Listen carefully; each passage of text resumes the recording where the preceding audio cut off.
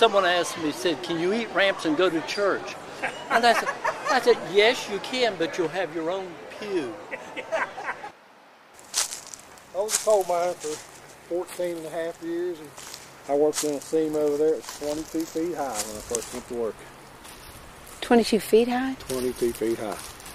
It was unreal. That's Jay Spencer. He points to a rock up on the hill where he caught two 72-inch snakes, and he released them. That rock ledge was nothing but rattlesnakes. You had to go out around the edge of that rock and on the face where the sun hit this thing at. And you had to go up there at 1 o'clock in the afternoon because that's when they came out and were laying their sun themselves. Well, so Uncle Chester worked for the Forestry Service. And he was one of the law enforcement officers for. Now he just told a few people this, and he'd seen a mountain lion sitting there on that rock. And like he said, people will not believe me that he'd seen this thing. And he had no reason to not tell you the truth. I mean, he's seen it. Yeah, we'll walk out through the woods here.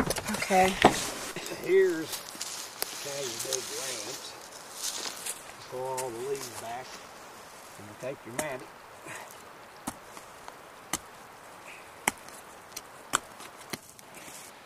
And I always separate them like this. And then when you take them to clean them, you shuck this all back. Cut that off. Check that back. When you eat them in combination with beans and cornbread, it feels like another thing. Yeah, that's them. No, I was just trying to look at him. In November, in December, in January, when the snow's on, I crave them. There'll be 15 bags. That's a bag a month. I can have a mess a month. See, we're having a cookout up here. I'm bringing elk and deer, ramps, fried potatoes, brown beans. Gotta have brown beans. I put a cup of water in the skillet, butter in the skillet. You just move them around a little bit, just scald them a little bit. We rode pine trees off of Maple Street down to Front Street, and it's straight over. And after Christmas, people threw their trees out for the pickup, and we'd get a hold of the damn thing and ride that son of a gun down off that hill to the Front Street. You know, they'd be 10 or 15 of them. You get 15 rides down to the bottom of the hill.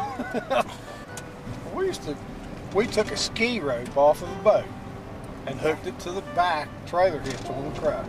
And we put on skis that you ski downhill with. And skied out of here, ski up on the vine. Right. So this was just one truck ride one day. Think of all the stories I've missed.